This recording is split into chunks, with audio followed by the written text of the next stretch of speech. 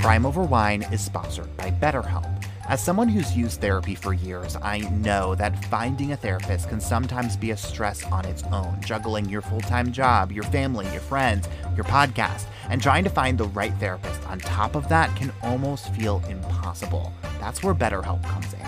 BetterHelp matches you with a therapist that works for you on your terms. It's online, it's remote, and by filling out a few questions, BetterHelp can match you to one of 33,000 licensed professional therapists in as little as a few days. And because finding a new therapist is a lot like finding a new bottle of wine, if you don't jive with your therapist, you can easily switch to a new one at no additional cost.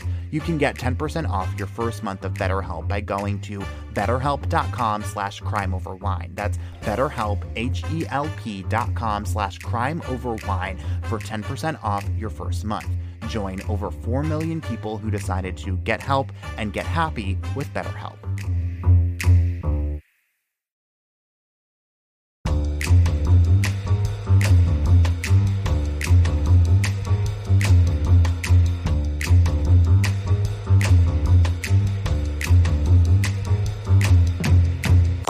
Hello, everybody, and welcome to the 45th episode of Crime Over Wine, the only podcast with head-scratching true crime stories that are just better over a bottle of wine.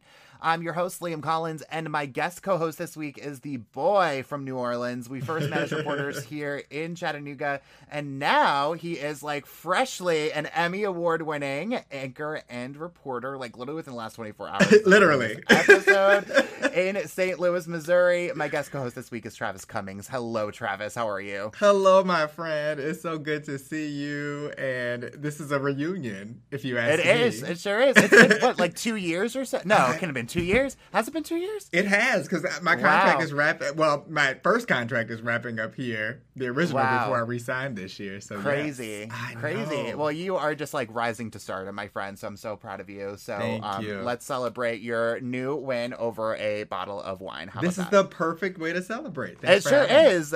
You coming on Crime Over Wine, drinking a bottle of wine. Like, let's do it. So this week we are drinking Noble Vines Cabernet Sauvignon. It has rich notes of full-bodied cherry and blackberry and soft tannins that pairs well with ribeye steak, roasts, chops, or sliders. So lots of meats. I'm getting dark flavors in here. Yum, for yum, sure yum. On this Yes. in this bottle of wine. So let's pop it open. Let's do it.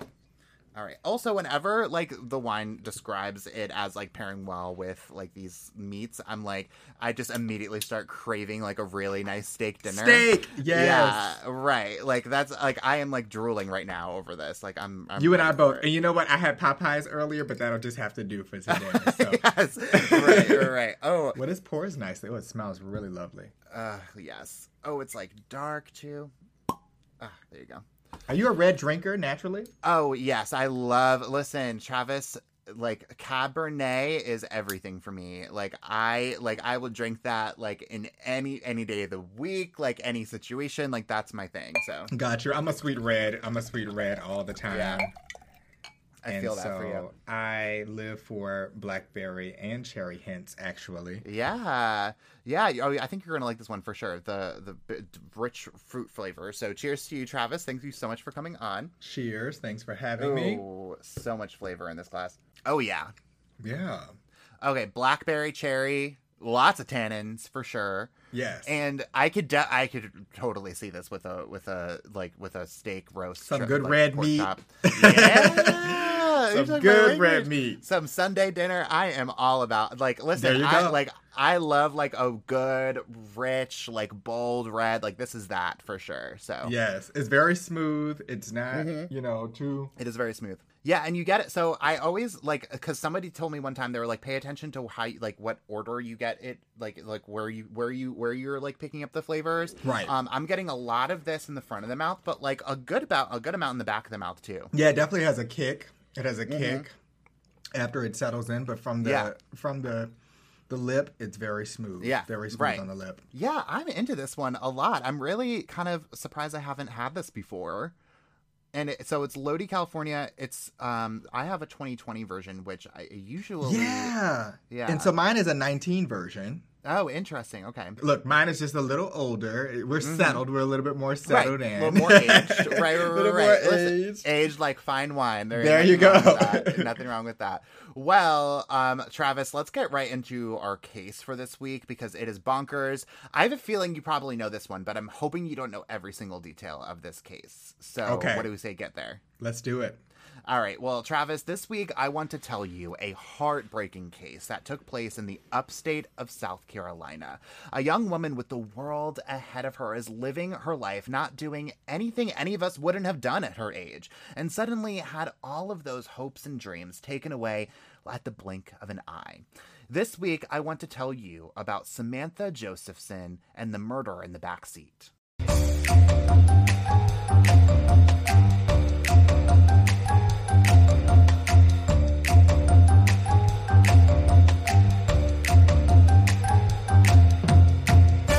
21-year-old Samantha Josephson was this really large presence that was growing by the day. She was from Robbinsville, New Jersey, right outside of Trenton, but in March of 2019, she was a senior at the University of South Carolina in Columbia, where she was majoring in political science.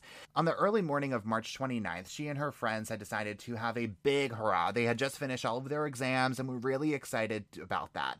Samantha, in particular, was really excited about it because she had a lot to celebrate. You see, she was motivated and smart, so she had spent pretty much all of her spring semester of her senior year studying really hard and applying for law school.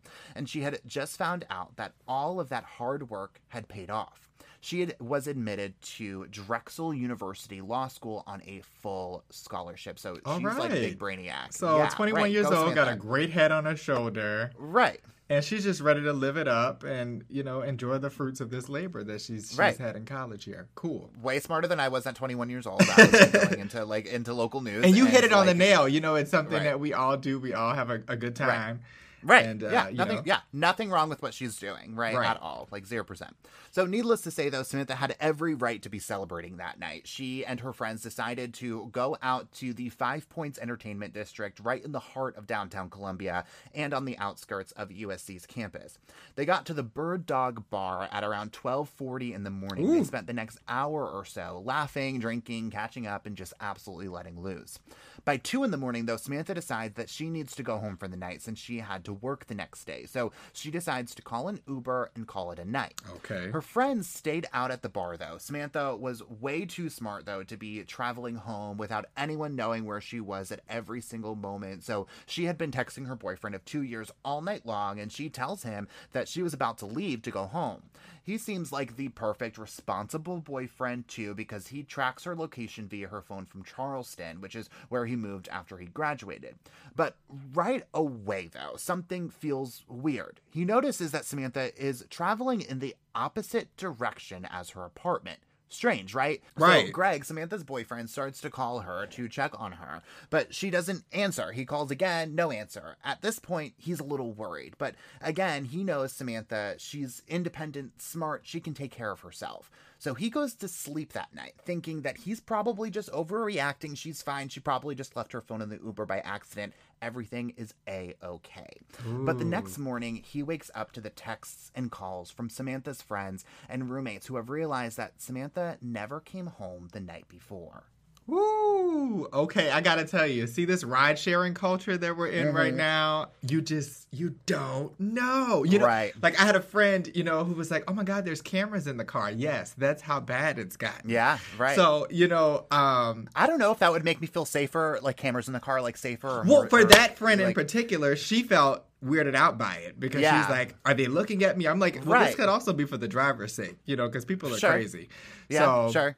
And I myself have participated in ride sharing, both on the driver end and the passenger end. So I know a thing or two about this safety thing. So yeah, no, but like while I was doing like research for this case, right, like I saw all these comments and all these stories, right, about like we're grown up, like with our parents telling us like don't get into the car with strangers, and like now here we are as like full grown adults. Oh no, or, like barely even full grown adults, like getting into cars with strangers, right? And like like typically after like when you like are not in like the state of mind when you're drinking to like to be drive yourself home, right? You think that that's like the responsible way to go about it, which it is, which it totally is. But like you're still like in this like inebriated state where like your judgment is not good, right? A little swayed, yeah, right. And so this is where it's going. Like it's just crazy. So it is kind of like wild, like thinking like 10 years ago, like this wasn't a normal thing, and like no, it wasn't like, at all. Does it. Yeah, it's like expected. But now you can share your location with folks, right. You know, mom, dad, a friend, boyfriend, girlfriend, and you know, sort of have them track the ride the whole way through. Right. So I mean, that's as responsible as you can get. Right. You know, if you're not on the phone talking to the person. Right. Yeah, we'll hold that thought, Travis, because we are going to come back to what you just said. So definitely hold that for a lot later on in the episode. Gotcha. But back in Columbia, Samantha's friends and roommates had gotten home after their night out and realized that Samantha wasn't there. So they start tracking her location too. And they realized that Samantha's phone had stopped being tracked in Rosewood, which is this neighborhood in Columbia just a few blocks southeast of 5 Points. But just like Greg, they all went to sleep thinking that Samantha was probably fine. Again, they were, probably just overreacting. She can take care of herself. She probably just lost her phone, right? But the next morning, when Samantha still hasn't returned home, they are absolutely freaking out. They start searching everywhere for any sign of Samantha at all, and they find absolutely nothing. So they look on Samantha's computer to see if they could find any clues in her text messages or her phone history, and they do. They find something that makes all of their hearts stop. Samantha hadn't gotten into the Uber she had called that night at all because the Uber had canceled on her when she never showed up. What? Okay. Okay, this is starting to get a little complex. Okay, so Samantha never showed up for the ride. Right. Exactly. So Travis is like writing it down. He's like, I need to remember that. Yes, I have my notepad right next to my tall stem, and tonight we're drinking Noble Vine. Cute glass, by the way. I love. Thank you. I love a tall stem. Yeah, my Olivia Pope stem. True. But also like going back to their friends too, right? Because like I feel like we've all kind of been there where it's like it's a little weird, but it's like I'm sure it's fine. Like the default is like I'm sure everything's fine. I'm sure I'm just overreacting because think about all the times that you were just overreacting, like everything was actually fine. And so I don't really fault them. And at the end of the day, the person is an adult. Yeah, she's a 21-year-old. Right, exactly. And too, like I think it's like really important to note here, like Samantha is like this really rambunctious, like sassy, like she's she's taller, like she can take care of herself. She's from New Jersey, like she can take care of herself, Like so she, like nobody's worrying about Samantha at all. But again, it's just like one of those things that's like, are we sure about this?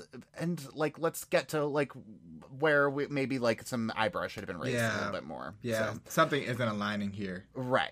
Well, so hearing this news, Greg decides to get in the car and drive from Charleston to Columbia, which I'm sure is the longest 2-hour drive of his life. Meanwhile, Samantha's friends and roommates call 911 and go to where her phone had last pinged, thinking again that she had maybe left her phone in the car and that this is where this person had gone, or maybe that their phone had been dropped there, but when they get there, they find absolutely nothing. When Greg had arrived in Columbia after calling Samantha's parents in New Jersey on the way, Greg went right to the bar that Samantha and her friends were at the night before. There, Greg asked the owners to look at security camera video, and they agreed, luckily. Okay, that's good. Seeing that Greg is clearly rocked and worried, the owners show Greg the video, and right away, he can pick out Samantha. His beautiful girlfriend is taller than the average woman, and she stood out in her bright orange top that she was wearing that night. So they track her leaving the bar shortly after 2 a.m. and watch her standing outside waiting for her Uber. And what happens next gives Greg the sickest feeling in his stomach that he had ever experienced. Get ready for that big test with Study.com. Study.com offers learning materials and test prep, even LSAT study prep guides for all of my legal nerds listening. Unfortunately, there aren't any wine study guides, and believe me, I did check. Listeners can get 30% off their first 3 months of any subscription level using the promo code CrimeOverWine. Again, that's promo code CrimeOverWine, no spaces, for 30% off your first 3 months at Study.com. Learn faster, stay motivated, study smarter with our sponsor, Study.com.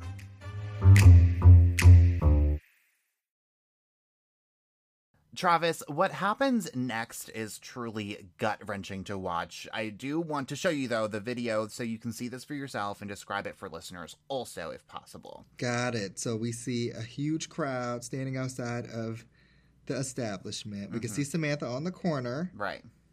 Right. She runs up to the car. She appears to get in the vehicle.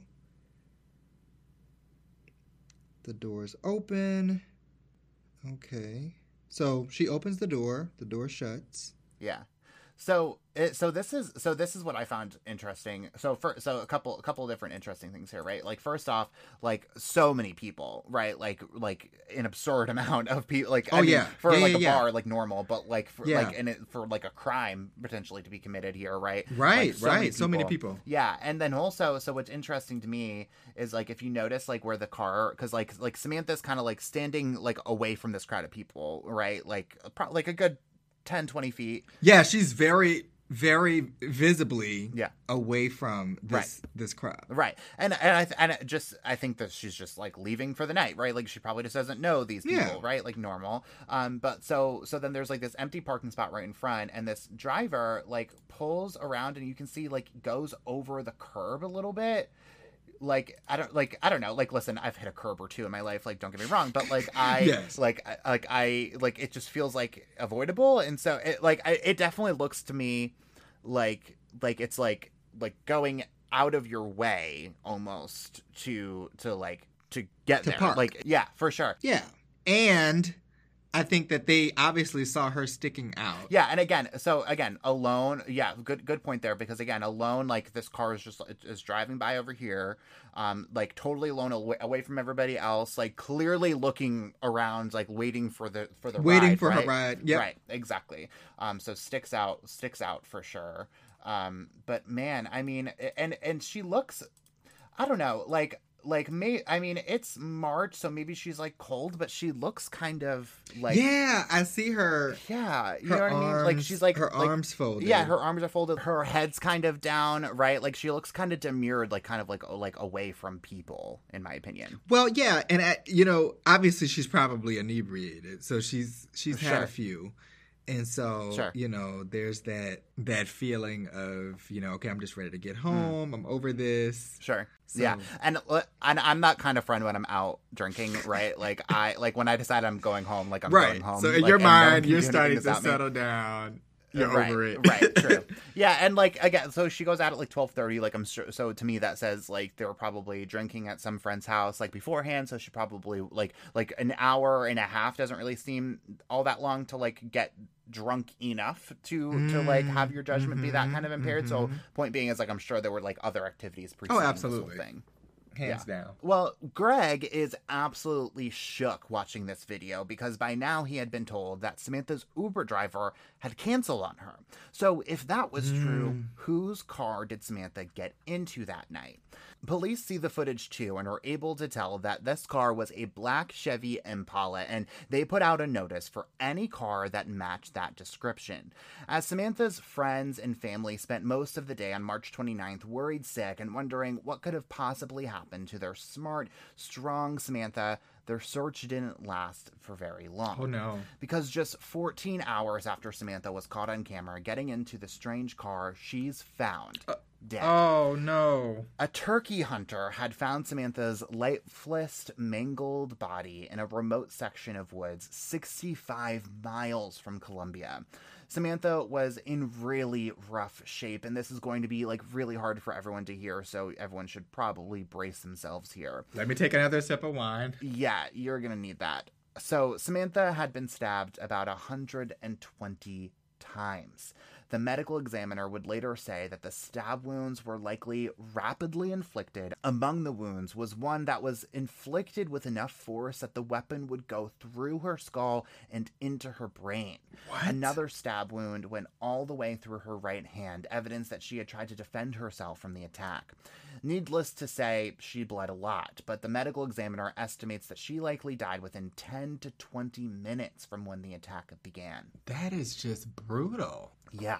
What, I mean, It doesn't sound random at all. Well, yeah, everything leading up to it was so random too, right? And like this felt very personal. I totally very agree. Personal. 120 times. That's an indicator of we're in this to make sure that you're done. Right. Well, and like, again, like everyone, especially like parents of like 20-something-year-old kids out there, like just thinking about like if she was sitting there bleeding for 10 to 20 minutes and like she had to have felt like every single one of those stabs, right?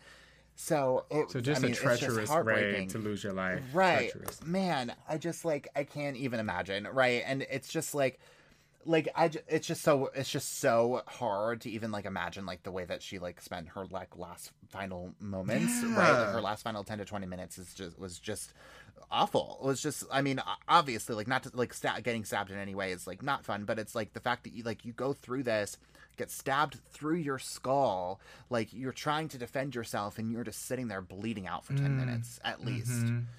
Alone, like, 65 miles away. Right. Yeah. Friends have no idea, and just like totally caught off guard too, right? Because again, you're going out to like to a really fun night with all of your friends, like letting your hair down. You're like, you know what, I'm ready to go home. You're thinking you're going home to safety, and then suddenly, like, I just can't. A Chevy Impala picks you up, right? And again, you're just in the back seat. You're thinking everything's fine, and then all of a sudden it isn't. Like I don't like, and like you're so like again, I'm assuming she's drunk at this point, so you're so inebriated that you can't even like you like. I'm sure that just adds to the confusion and the like and just like trying to figure out like what the heck is going on. Sure, she's in an absolute shock. She's in a shock state of mind, a daze. Yeah, man. Yeah, well, Samantha's friends and family are just absolutely heartbreaking and just like confused by this news, as everyone can imagine. I mean, their powerful Samantha was brutally, seemingly randomly, and completely senselessly murdered in one of the worst ways imaginable. And already her death had reached national prominence at this point, and it shook college towns across the country. Suddenly, their safety was massively at risk, and it seemed as though even the most carefree and crowded nights weren't so carefree at all. Well, yeah, because if you look at the crowd around her, these are people, they really didn't even look her way, to be honest with you. I referenced the video again. You know, these were people who were obviously engaged among themselves, but nobody seemed to be looking in Samantha's direction, which is super strange. Well, and like, why would you too, though, right? Like, to be fair, like it's just everything seems normal until it's, and like who, like all those people, like I can't even imagine, like, again, like this video like being circulated like nationally, and you're just like that guy who just stood there. And all of a sudden it's like, whoa, that happened? Like, I was sitting here, I was having a good time. Right. You know? Yeah, like I was with a couple of friends next to the window or the door. Right. And, you know, I would have never thought, you know, that person standing on the corner. Right. Was about to be stabbed 126 times. That is... Right. Well, all while Samantha's loved ones were wrapping their heads around Samantha's death, police were out looking for that black Chevy Impala that Samantha was seen getting into, likely thinking it was her Uber driver there to take her home to safety. And police in Columbia do find a few, but they were all not matches. They were not their guys. Until 3 a.m. on March 30th, likely just about 24 hours after Samantha was murdered, a police officer spotted a car matching this description, leaving the 5 Points district right around where Samantha was kidnapped and later murdered. The officer pulls the driver over and asked for his driver's license, but the driver says he lost it at a club. Well, the officer believes he smells marijuana, and so he asked the driver if he had been smoking any, and the driver said he did, but it was earlier in the day and that he wasn't high in that moment. But that was enough probable cause in and of itself for the officer to try and search the car and question the driver. So he asks the driver to step out of the car, and he does, but he immediately takes off running, but is later captured by the officer after just a short chase. pretty sure that they likely just caught their killer. They return to the black Chevy Impala and find all the evidence they need to prove that to be true. There is blood all over his car. It looked like a massacre had taken place in his back seat. In the trunk was some bloody clothes and some cleaning supplies, also with blood on it. And also in the car was a pink keychain and a rose gold iPhone, just like the one Samantha had. So, okay. So first off, he's back in this area. Is he looking for his next victim? Right. Is he planning to do this again? But, okay, so we have her phone. We have clothing, blood, clear indicators that this is the guy. Right. Yeah. Like literally everything you could possibly want, I would think, right? To like, you know, to find a suspect here. Yeah. And that kind of caught me off guard too, right? The fact that he was like in the same area. Right? Like, like who goes back to the crime scene? Or who goes back to the place where, you know, you got your first victim? Like 24 hours earlier, right? Like, let's keep, like, this is all happening like super quick, right? Like it did kind of catch me off guard for sure. I mean, that again just like screams guilty conscience in my opinion. But police are able to confirm that the blood did indeed belong to Samantha, and they also find some more items that had Samantha's fingerprints on them inside the car, and they also find even more evidence of, I mean, just like a brutal murder that took place inside of this dude's car. They find a bare footprint on his back windshield, and the footprint was smudged, but they were able to determine that the footprint also did belong to Samantha. Wait, a bare footprint? Yeah. Right. And so like again, like I'm trying not to like picture this too much because it's so her shoes were taken off. I am assuming, so here's what I'm assuming happened, right? Like I'm assuming like in this craziness, like her shoes fell off somehow, like came off in some way, shape or form. And I just like picture her like just in an act of desperation, right? Like flipping around on the backseat of the car and just trying to kick. Well, yeah, fighting for her life. Absolutely. Screaming, all the things. But I'm starting to think, and we'll probably touch on this in a few, but I'm starting to think, like, if this wasn't the driver, why did you get in the car? And maybe, you know, obviously her conscience wasn't clear enough at the time. Right. Yeah. And we're definitely going to get to like some of the issues that may have been like really like structural here that like, may have led to that to like answer your question. So definitely hold that thought for sure. Gotcha. So we want to know, I need to know who the heck this guy is. Well, he is 24-year-old Nathaniel Rowland, and we don't really know too much about him beyond that because he is not super cooperative with police at all. They do bring him down to the station to question him, but in this video, he's seen falling asleep a few times and said he didn't want to talk or answer any of the officers' questions. And when they ask him about Samantha, he denies any involvement in her death, despite the backseat of his car being covered in her blood. Oh, this guy definitely has something to hide. I mean, he runs away. Right. You know, on foot. Right. Well, police do get a warrant for Nathaniel's phone records, and they are able to track his phone for the entire 24-hour period that they're interested in. And his phone lined up perfectly with the path that Samantha had traveled that night, including right to the Rosewood community where Samantha's phone had last pinged. Then his phone went to Sumter and New Zion, which is where Samantha's body was found. So police had like a pile of evidence already. So police didn't need to know anything else. They didn't need him to cooperate in order to know the truth that Nathaniel had lured Samantha into his car under the pretense that he was there to bring her home to safety after a night of celebrating all of the accomplishments she was achieving in her life at the time. Police believe that Nathaniel had his eyes on Samantha, and there's even evidence that he drove over a curb, again, like we were talking about, to get to the parking spot where she got into the car. Once in the car, she was trapped. He had turned the child locks on and likely had the intention of robbing her, but didn't intend or anticipate her fighting back so hard. So once she did, he ended up stabbing her 120 times in rapid succession for reasons we may never fully know, before dumping her body 60 plus miles away from safety. This is so brutal. I mean, so his intention, when we talk about his intent, first being a robbery, Mm-hmm. And then it becomes more, because like you said, again, this is not just some frail girl. This is a, one that looks to fight back. And so, very unexpected for him. So he's just, at this point, he has to do something. Yeah. Well, and I like, well, this is the way I kind of picture this, like, kind of playing out, right? Because she probably gets into the car and, like, quickly maybe gets a little confused of, like, wait, you're not my Uber driver. Like, this isn't really what's supposed to, let me out. Realizes the door's locked and probably just starts, like, wailing on him because she probably realizes what's going on, right? Like, she's a smart girl. Yes. And then when he starts when she starts wailing on him, he fights right back, right? Like, thinking he's, like, defending himself, but in reality, he's kidnapping her. Got it. And killing her. No, what I'm wondering is, like, the weapon.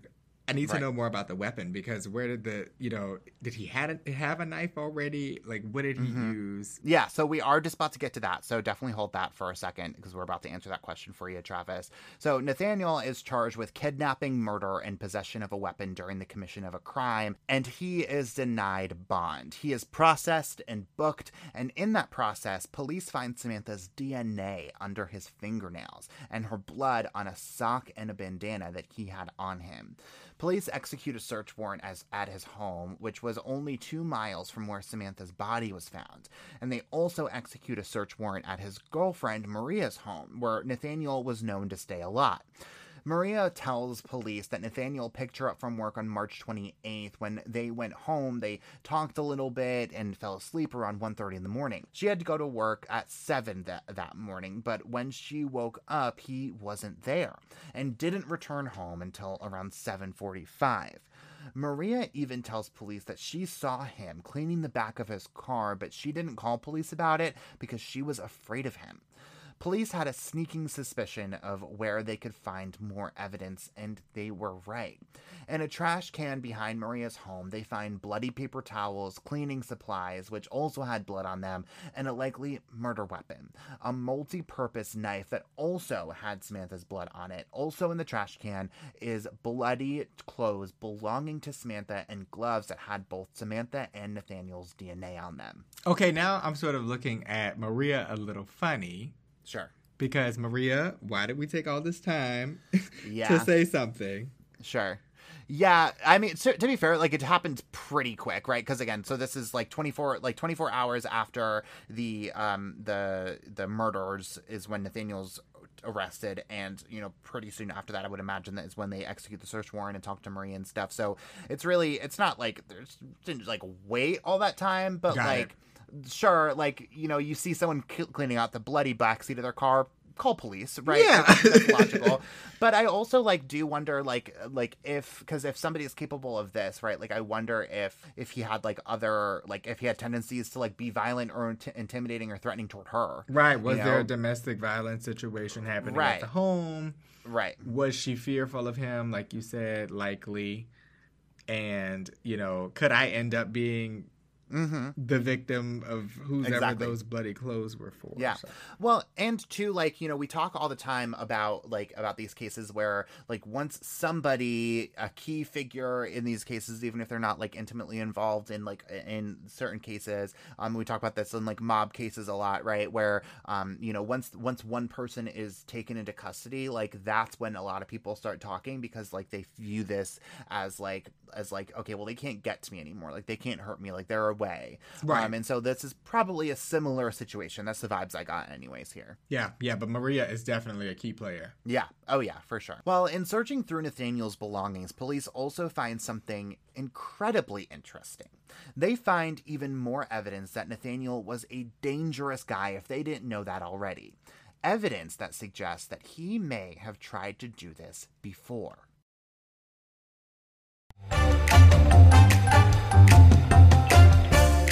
Crime Over Wine is proud to support Emancipet. Veterinary care shouldn't be a mystery, and neither should your pet's health. Emancipet's licensed veterinarians have answers to all of your pet questions. In the Vet Ed video series, veterinarians break down topics from spaying and neutering to protecting your pet in cold weather. Learn more at emancipet.org and watch Vet Ed on the Emancipet YouTube channel.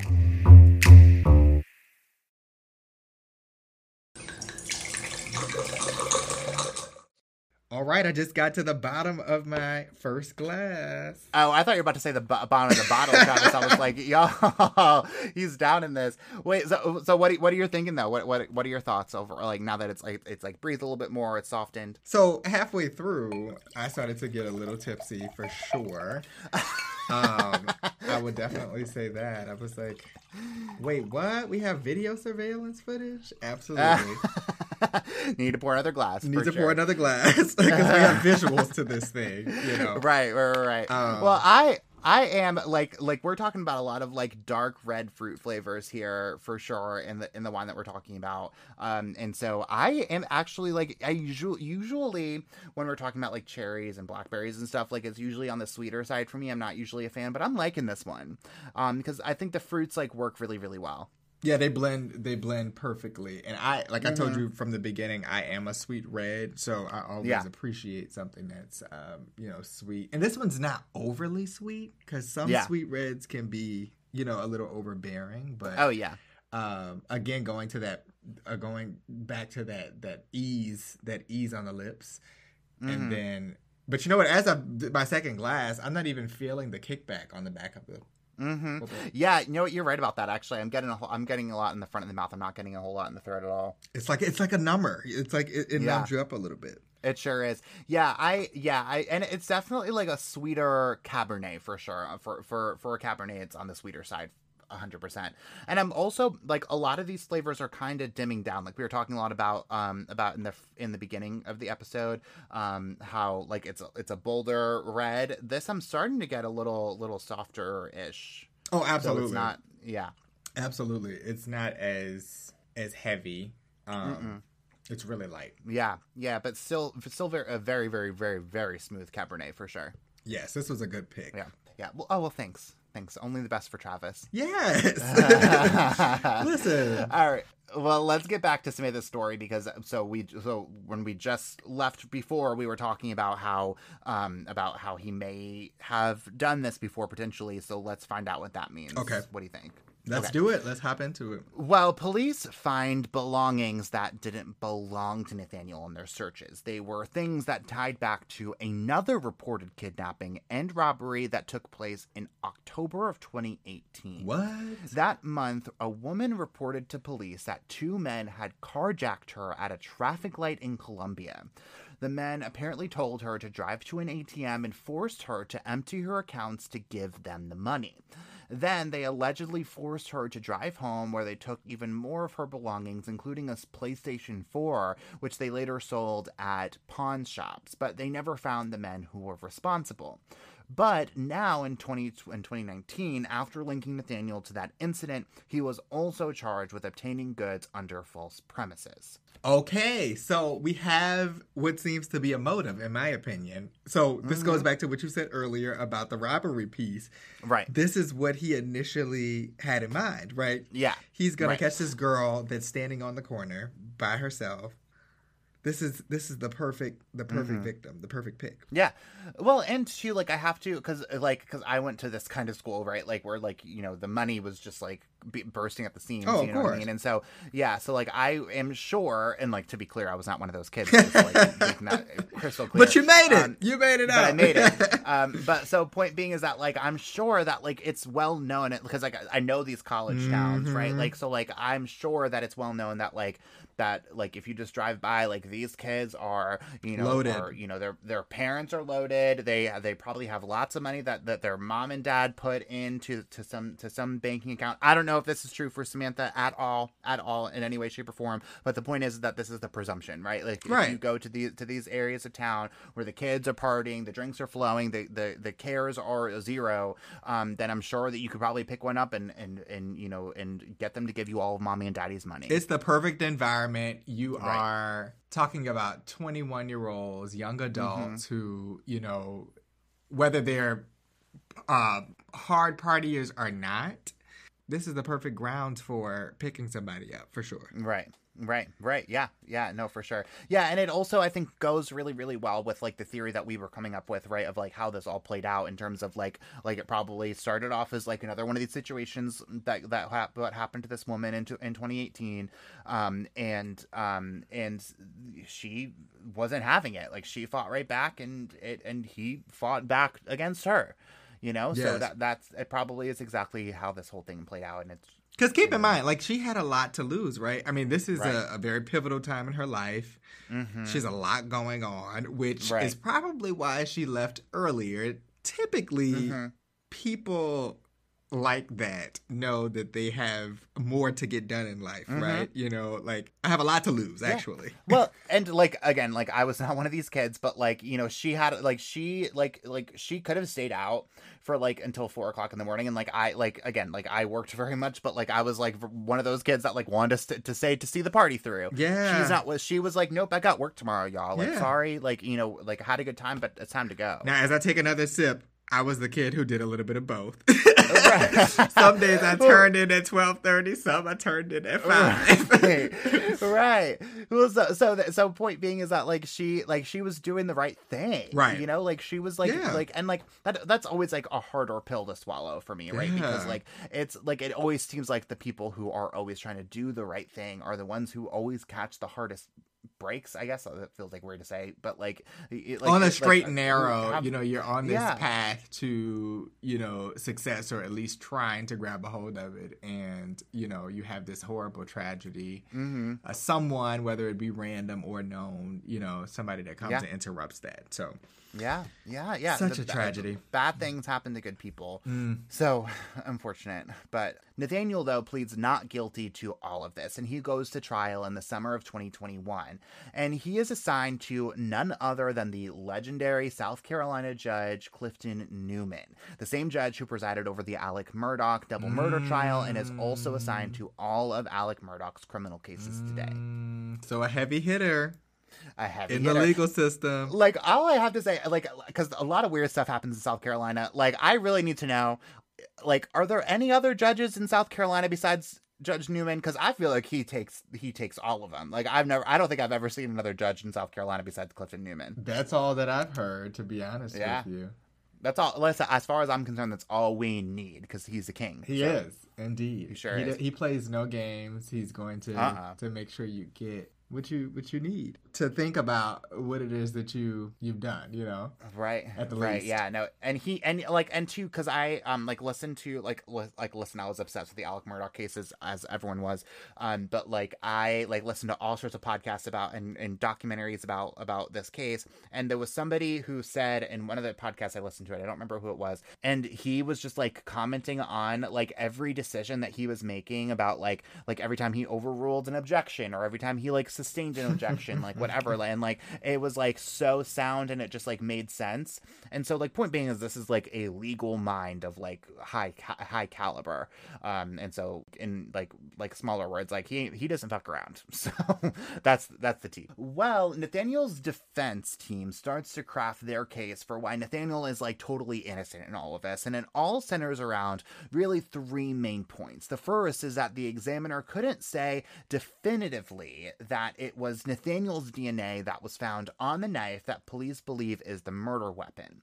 Interestingly, too, on their second point, they make the argument that none of Nathaniel's DNA was found on Samantha's body, but someone else's DNA was. So whose DNA was it? Well, I never actually saw that question answered or even like hypothesized upon on behalf of the defense team, Travis.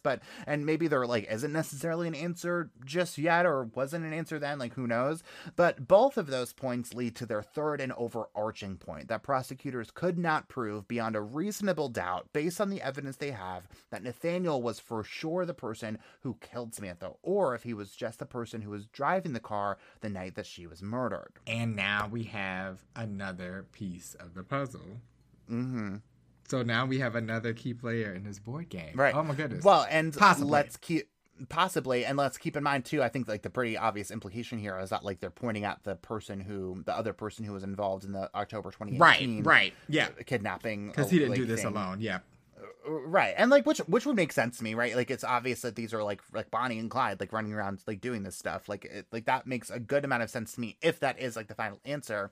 But then to that point though, like why wouldn't Nathaniel like to avoid a murder charge, like if he knows he truly didn't do it, right? Like why wouldn't he say, well, this is the person who did it, or at the very least this is the person who was also there. Is he trying to protect someone? I mean, listen, like in these like southern states, y'all, like the southeastern states, like you think about like mob activity like in like Chicago and New York, like in those kinds of cities, like the connections run deep in very states deep, like South Carolina, Georgia, Florida, Tennessee, even Louisiana. Like, people are right. very, for sure. I think about New Orleans, where I'm from. People are very, when it comes to their, I would just keep it real with you. They'll say hood. When it comes to their hood, or their ward, they're very protective over their territory, and they'll do anything to keep that steady. And so this could be one of those cases for sure. It seems like it to me, in my opinion, it seems like that it's one of those situations, probably, right? Because otherwise, why wouldn't you just throw your boy under the bus? Right. I mean, and there's so much at stake, right? Retaliation. Right. There could be, money involved. Yeah. All sorts of things. Assuming that the implication here is that there was somebody else in the car, at least, right? It wasn't just Nathaniel. Right. Which, again, makes a good amount of sense to me, but it also makes a good amount of sense that he was the only person in the car. Right. But also, like, someone else's DNA could be a lot of different people, too, in my opinion. Like, she lives with a lot of different girls. Like, she has a boyfriend. Like, it seems like there's a lot of different people it could be, hypothetically, that's, like, left, like, residual, I suppose. So it doesn't necessarily even have to point to a killer.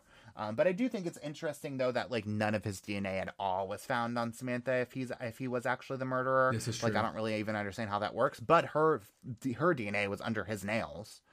This is true. I mean, so he absolutely had contact with her at some point in the night. Yeah. But you know what? This car piece is interesting because a lot of times cars are used in crimes and they're passed along. During the process, and so this is going to be interesting to see how this all ties together with the car. Yeah, and that's a good point because I never saw for sure if the car was like registered to him. So that would be really interesting to know, and I never saw that question answered.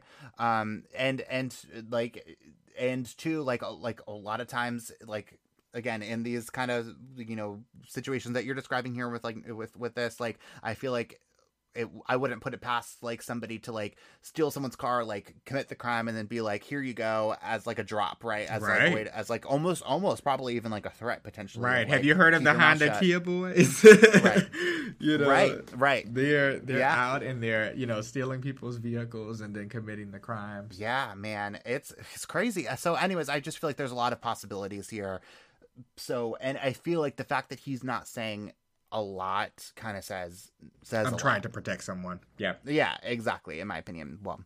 Well, but that's not all of the evidence that prosecutors have. They end up bringing more than 30 witnesses to testify in Nathaniel's trial. Investigators, the medical examiner, Samantha's friends and roommates, and her boyfriend, Greg. And they also call the actual Uber driver who was supposed to pick Samantha up that night. He testifies that he showed up to the bar to pick Samantha up but didn't see her. He tried to call her, but she didn't pick up. He drove around for a bit waiting for her, but canceled after a couple of minutes when he didn't find her and never heard back from her. Now, prosecutors also make a really fascinating call on top of that. They bring up a clerk at a cell phone repair shop. A clerk at a cell phone repair shop. Okay, well, what's that about? Well, here's how that played out, Travis. Prosecutors lay out evidence that Samantha's ATM card had been used after she died. There were 9 unsuccessful attempts to withdraw cash made, and one of those attempts was caught on camera. They show surveillance camera video of a man wearing dark clothing and gloves with a drawstring and a bandana covering his face, so completely nondescript. Again, this person wasn't able to withdraw any cash, but interestingly, police also show video from that cell phone repair shop of someone wearing the same exact clothes. The clerk says that this man tried to sell the store a rose gold iPhone, the same kind as Samantha's, but the clerk wouldn't take it, and the clerk positively identified the man as Nathaniel Rowland. Wow. Okay, so there was a stop made along the way. Yeah, a lot happened in that 24-hour period. Yeah, I mean, gathering. It's just he's moving fast, obviously, right? Because he has to. Right. Okay, so he has Samantha's belongings. He has the ATM card. So he got the debit card or whatever, and he's trying to attempt to get some cash out. Mm-hmm. Right, which again, like that to me is even more evidence that like the original intent here was the robbery. Was a robbery. Yes. Right, like that just, and again, like the whole point here was just to get some quick cash. He was probably going to steal her phone. He was probably going to drive to the ATM, make her withdraw cash, and then bring her home, like turn her loose at some point. And then it just all went wrong, I suppose, from his perspective. Now, okay, this 9-piece is pretty interesting. This 9 unsuccessful attempts piece to withdraw. So I'm wondering, did he not have the code that he needed? Yeah, right. Like that kind of blew my mind too, because it's like, why even try if you don't know the code? Right. Like you can't guess it. Like, I don't know. I don't really understand that. And so he clearly didn't get that from her. Right, exactly. I mean, the only thing I can think of is that, like, maybe if he was somehow able to figure out, like, her, like, phone password, like, maybe, like, because a lot of people just use the same code. That's everything. A good point. That's a good point. Yeah. I don't know. But, like, again, it didn't even work. So, like, I guess I in my mind, too, like, I have to imagine that, like, you just killed a girl, right? Like, you need to make it worth it. I mean, you know what I mean? For sure. So, yeah, you want to make sure you get all that you can get out of it. Right. Well, after just an hour of deliberation, a jury made a clear determination. They found Nathaniel Rowland guilty on all charges, and he is sentenced to life in prison without the possibility of parole. And our hero, Judge Newman, who is known for his profound and strong comments he makes during sentencing, confronts Nathaniel for his gruesome crimes. He says, quote, "For whoever asked me for leniency, that's not part of my DNA." And then says Samantha, quote, "obviously put up an amazing fight against you and left a sufficient trail for the jury to see what you did," end quote. Drops the mic. On the stand. Judge Newman is not to be played with. For real. Well, but like what you're talking about before, like for like whoever asked me for leniency, like that's not part of my DNA. Like he basically said, no, like good try, but wrong judge. Right.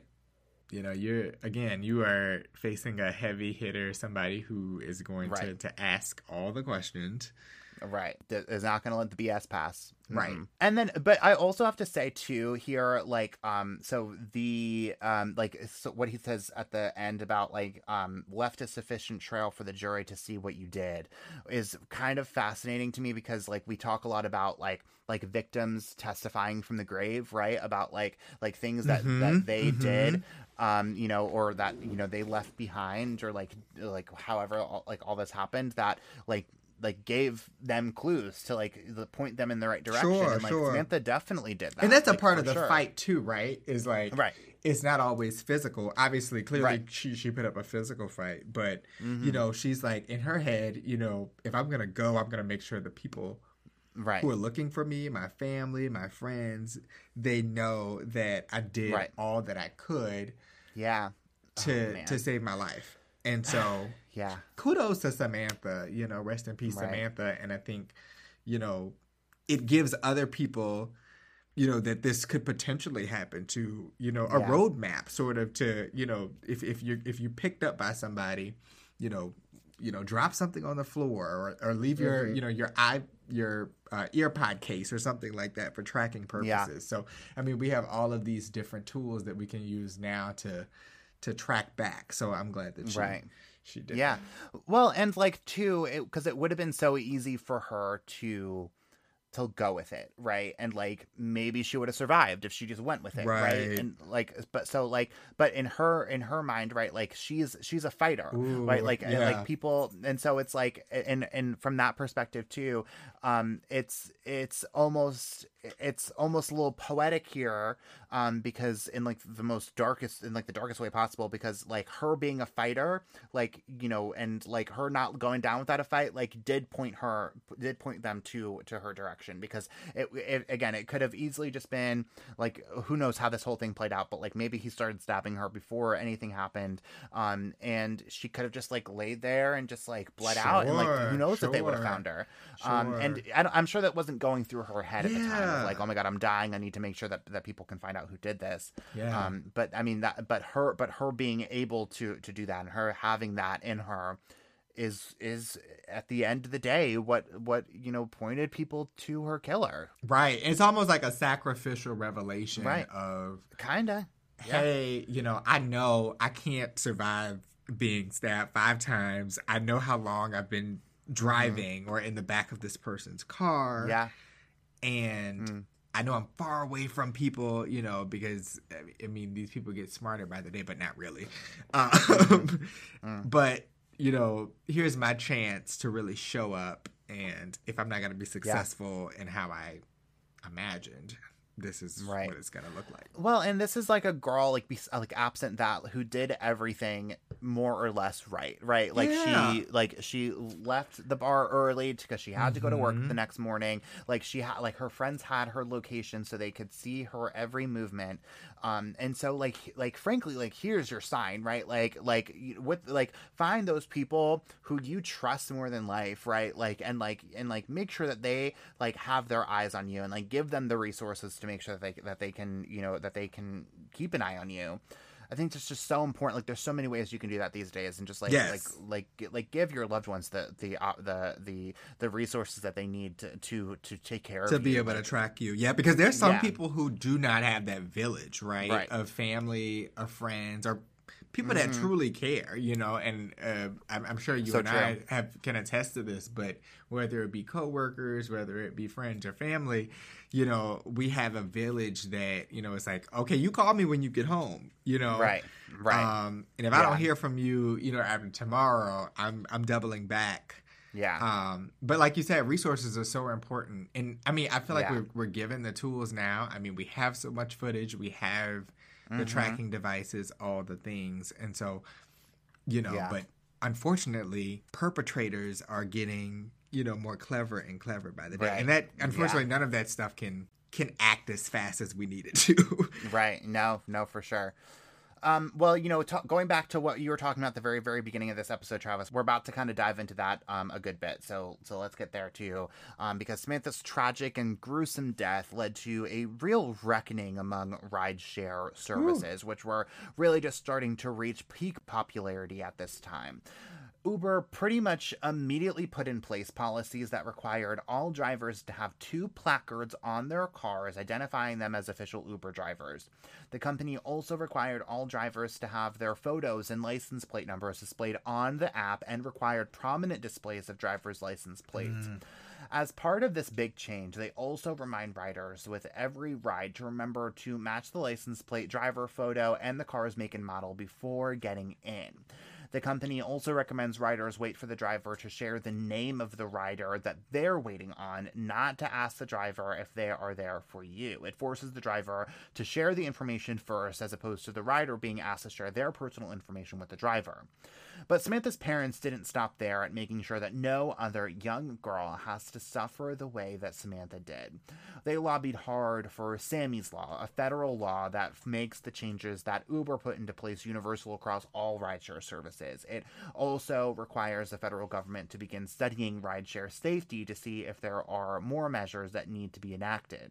President Biden signed Sammy's Law into law in January of 2023, just earlier this year. The states of New Jersey and South Carolina had both already passed similar laws in Samantha's honor just months after her tragic murder. I have to pause here and take a sip, because it's so unfortunate that with this technology, we don't think about these things ahead of time. Yeah. We wait until tragedy strikes in order to update our policies and practices. And it's like, we know that these things could possibly happen. Yeah. I mean, they happened in cabs. They happened when, right on the bus, on the tram, and so it's like, why do we wait? We have an even more intimate setting with Uber drivers or ride sharing services now. Right. People we do not know at all. Yeah. Mm-hmm. And so you would think that these sorts of things would be studied when we prepared to roll them out. But yeah. No. Yeah. No, that's so true. And I almost wonder, because it's kind of like what we were talking about earlier, earlier in the episode, just about how there's this innate understanding or perception or maybe desire for us to think that these bad things are never going to happen to us.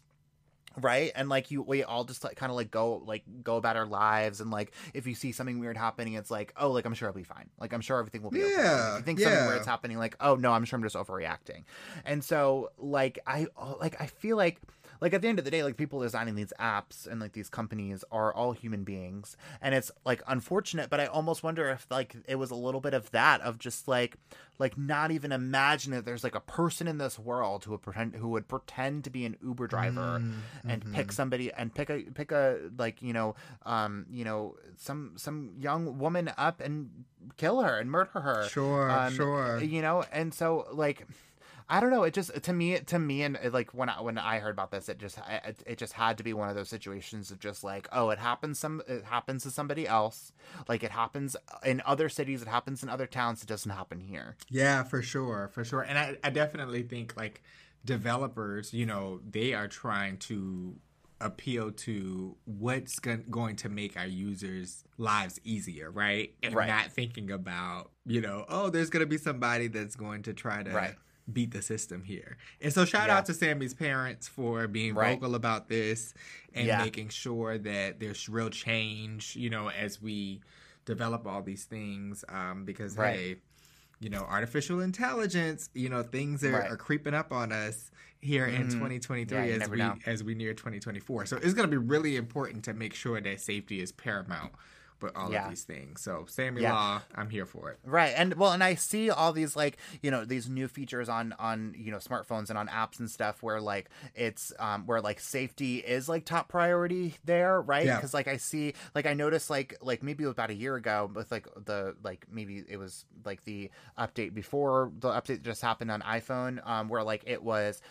where even if your phone's off, your phone's still trackable, which I think is really or damage whatever, you can still do the Find My iPhone, right? Which I think is important, right? Because obviously, the if you're gonna kidnap someone, you would get rid of the phone, you would break the phone, you would turn it off, you would do whatever on that front. And so I think that's really important. And also, it always amazes me because I think back to the Suzanne Lyle case that we did earlier in this podcast, where the parents, or the Ellen Greenberg case, where the parents so easily could have just been so consumed with their grief, but instead tried to really actively and persistently push for change and push for things to happen, and so I think this is such a good example of it, because it could have just been so easy for you to just never leave your house again, for you to just never leave your bed, for you to just be permanently upset. But instead they were no, I'm if I have to deal with this, I'm gonna make sure nobody else has to deal with this ever again. Sure. I think every moment that we experience tragedy, there's also this opportunity to be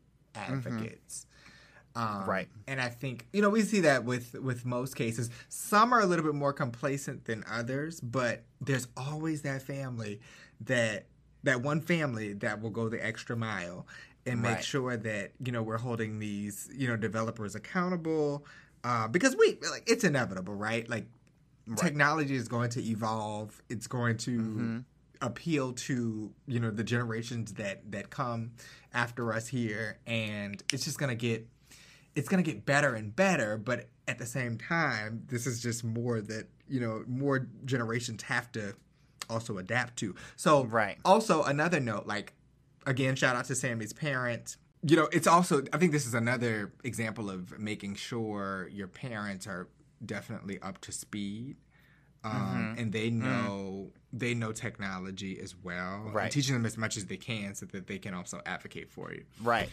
Yeah. Right. And it always like amazes me like seeing like the younger and younger kids who are getting access to technology, and like you really need to like make sure that like you know, because for every like website that's banned, like there are 10 that like you don't even know about, you know what I mean? And so like you like it's just really important for you to know like what's going on in your child's world, whether they're 21 or whether they're 5 years old. Yes. And you know what's unique about this particular crime, and I was just thinking about this earlier too, is that like how close in age they were.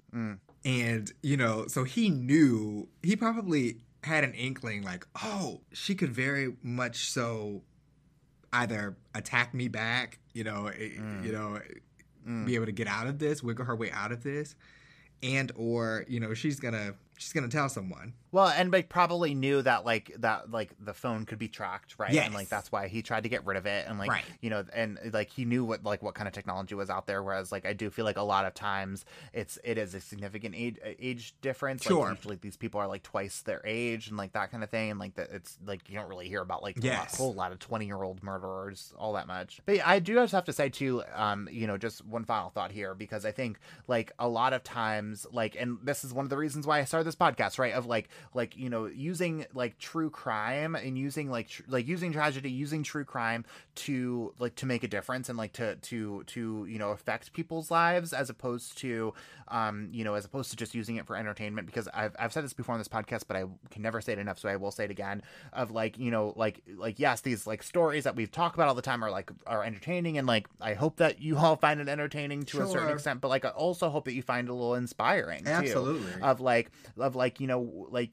Like Samantha's parents, like again, easily could have let it consume them in some way, shape, or form, but like instead made change. And so the whole point of what I'm trying to say here, in like the most long-winded way possible, is like I hope that like when you hear these stories and like you're using what you're learning here and like going out and advocating on behalf of people like Samantha, because they deserve it, they need it, and because they can't speak for themselves anymore. Yes, for sure. Yeah, I love that, and kudos to you for wrapping around entertainment and really making this some valuable content here for families of victims, and unfortunately people who are listening that might find themselves in some of these situations, right. Can have a roadmap, a pamphlet, if you will, right, to know what to do, and if it.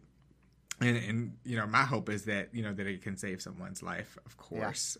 Being a journalist that unfortunately covers so many deadly stories, that stories that end up fatal. And you think about like, well, what could have been done differently? What could have been done differently? But in this case, you have this young woman who did all that she could to protect her life, and she again gave us a little roadmap to use to trace back. So thank you, Sammy, and again, rest in peace. Yeah, true. This episode, I feel like we should dedicate this episode and drink to Sammy. True. Cheers to Sammy and her family. Parents. Yes, and her family. Yeah. Well, on that note, Travis, that is all that we have for you this week. So thank you so much for coming on. It's been a pleasure to have to chat with you, get this back, and like to advocate for victims' rights here. It has, and it's been such a thrilling experience for me in more ways than one. I was like, oh my goodness, this is so gruesome. But yes, again, I think as a journalist and someone who so very often sees cases like this, and for our young people, as a young journalist, really, we need accountability, making sure our friends are up to speed on technology, and our parents are up to speed on technology. Because there's so many things too, right, that like you can do right now for a like God forbid moment, right? Like again, like I share my location with like a dozen or so people, and like those are things that you can just do like just in case like something were to happen to you. Yes, Uber and Lyft, their interfaces make sure that they you have that option to share it. So don't be afraid to share that with somebody. Right. It doesn't have to be mom or dad, but you can share it with a spouse or share it with a friend. Just make sure someone you like, trust. I have people that I'm sharing my location with that I have been sharing this location with for like 5 years now. Yeah. And I'm probably sure, that they never, but I have a friend of mine who actually I talk to every now and then in Dallas, and she says, I've been tracking you, She's a little bit older, but those are good friends, though. But yeah, but just to know that someone is out there looking out for you and your best interests at heart. And so, again, I appreciate you for having me on, Liam. It has been an absolute pleasure, my friend. Well, I've been so happy to have you on. And so tell everyone where they can find you and your Emmy Award-winning content online. Absolutely. You can follow me on all the platforms, Facebook, Twitter, and Instagram. Travis Cummings News or Travis C News. And I like to say that, all of my work is destined to pull the heartstrings of people. That is the goal. And so I definitely support any type of content that's going to uplift people and, again, really just give them a glimpse of hope and educate them on, what they can do to make this place better. Because Lord knows we need it. We sure do. We sure do. Well, thank you again so much for coming on, Travis. And thank you all so much for listening. We are going to put all of our sources on our website so you can read everything for yourself and probably come up with a few theories too. And if you were just loving this podcast and you're just looking for a way to tell everyone and anyone about it, the best way to help people discover this podcast is by leaving us a 5-star rating and a review wherever you are listening right now. So make sure you follow us on Facebook, Twitter, and Instagram. And if you're wondering what we have in store for you next week, here's a quick sneak peek. Hello, everybody. It's Liam. And I'm Justine Hernandez. Next week, I'm joining the Crime Vineyard to tell you about an urgent missing person case that is playing out as we speak. What really happened to Gretchen Fleming. It's a complicated case that needs your attention like right now, guys. We'll tell you all about it next Wine Wednesday on another episode of Crime Over Wine.